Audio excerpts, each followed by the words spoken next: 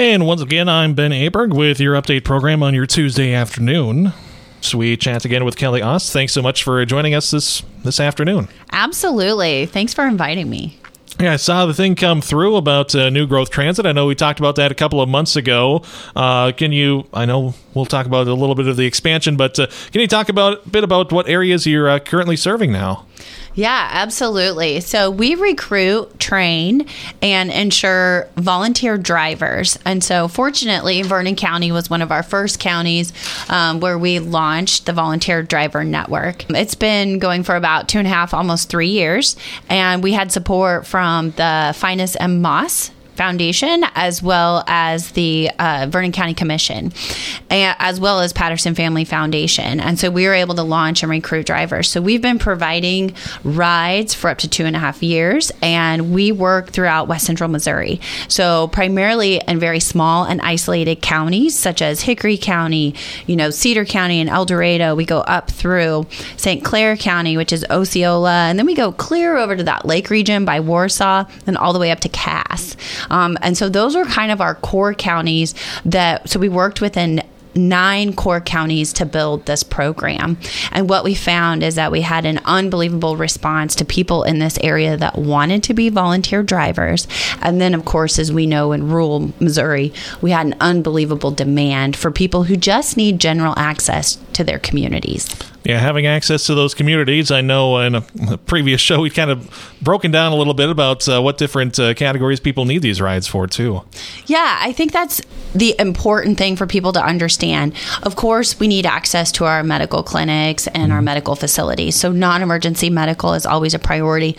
But oftentimes, we see that second destination can be anything from retail, such as Dollar General and the Walmart that's available, and local retailers. And then additionally, we see employment.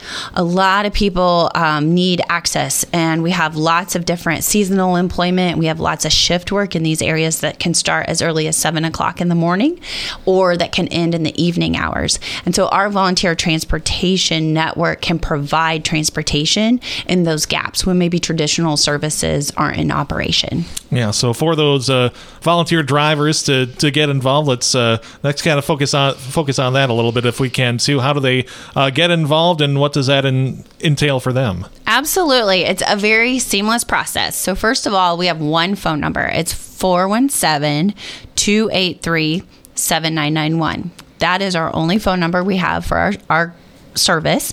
So you just call that number. We're available Monday through Friday, 8 to 4.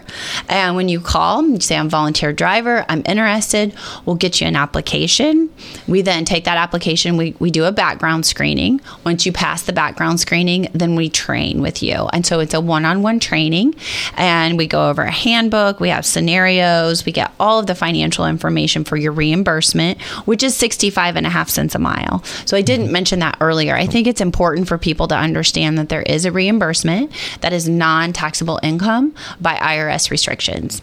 So we're excited to offer that incentive because we do have a lot of people that live way out in the county. And so volunteer drivers are reimbursed from the moment they leave their driveway, pick those individuals up, and then bring them back to our community for the resources that we offer.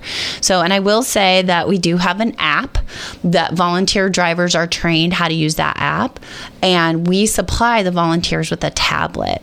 Verizon is a great partner. They allow us as a nonprofit to purchase those tablets at a discount. So we provide the volunteer driver with the tablets, and then they just enter their odometer, and they hit the cue in the tablet every time they pick up and drop someone off. All right. So works with that technology too sometimes.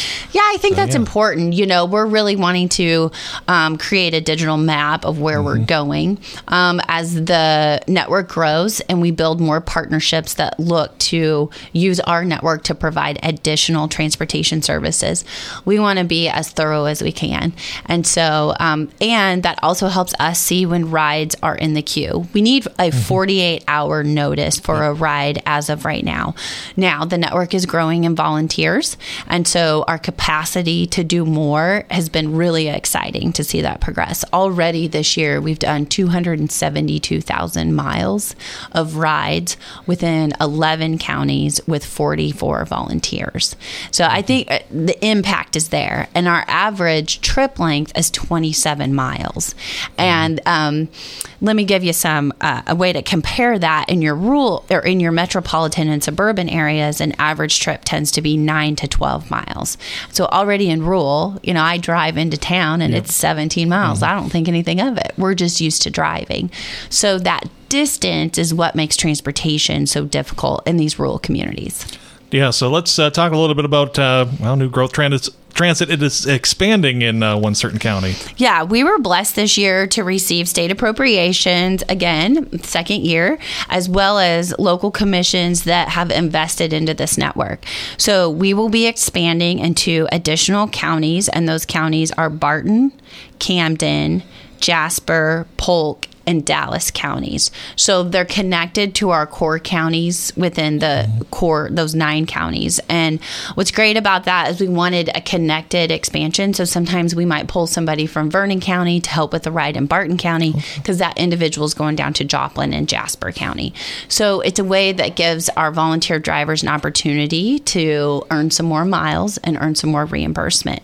So we're really excited. A lot of medical partners like in Polk and in Jasper County down in Joplin, they wanted to see this network support their need. What we're excited about is that we were able to absorb some of those smaller counties like Barton County, Dallas County. And so we're able, again, to help those smaller counties and their needs for transportation for anything. I just can't say enough. It's not just non-emergency medical transit, but we're taking people to employment and to access local retail. Yeah, so like you said, that volunteer network coming together, so we can help those, go through the counties and everything. But in terms of Barton County locally, of course, that one bordering Vernon County, as we talked this afternoon, what do they have set up just for Barton County right now? What do they need? So we're starting just like we did in Vernon County, we're starting the driver recruitment process. So being able to do radio shows like this today, going to civic events, working with those community stakeholders. And like I said, we figured out a recruiting process here in Vernon County. We had so much support from city, county, and like local stakeholders, as well as the civic organizations. We'll talk to the local Lions clubs and things like that, Rotary. And then that's where we start to recruit. We also have a Facebook page called New Growth Transit. We just started it this year. That seems to be an effective recruiting tool as well, both for people that need the transportation and then also those individuals that are interested in becoming a volunteer driver. All right. Anything else you'd like to share about this program? I think in the holiday season, I just want to say that I'm so thankful for the volunteer drivers and for my staff. There's a lot of passion and play on words here, a lot of drive to get those individuals that are living isolated and stranded in rural Missouri the access they deserve to our communities. We need to keep the doors of our hospitals open. We need to keep local retailers. We need to keep people walking through those thresholds. And at New Growth Transit, we do believe that rural transportation is one of the major drivers that can improve the economics. So we're blessed. These volunteers are fantastic individuals that show up day after day and really find purpose in being a volunteer driver. And if anyone's interested, I'll throw out that number again. It is 417-283-7991. Monday through Friday, 8 to 4. We're available if you need transportation or if we would love to have you join our network as a volunteer driver. All right, Kelly, thanks so much for your time once again. Thank you, Ben. And that was Kelly Ost with New Growth Transit joining us on Double K Country on your Tuesday afternoon update program. In part 2 of our update program, we have the Intro to Business class joining us here talking about an upcoming fundraiser, the Service Learning Project this year. And why don't you introduce yourselves? I'm Hallie Hawks. I'm Sophie Stewart. And I'm Dylan Ogle. Yeah, so as you get into this, I know that this has been done once in the past. So first of all, let's kind of start with where did this idea for this Chill for Charity 5K come from? So whenever we started researching and discussing as a class, we all came to an agreement that a big need in our town is winter clothing items. Like if you go out in our community, whenever it's a cold day outside, you see a lot of people with shorts and a T-shirt on, and we wanted to address that issue.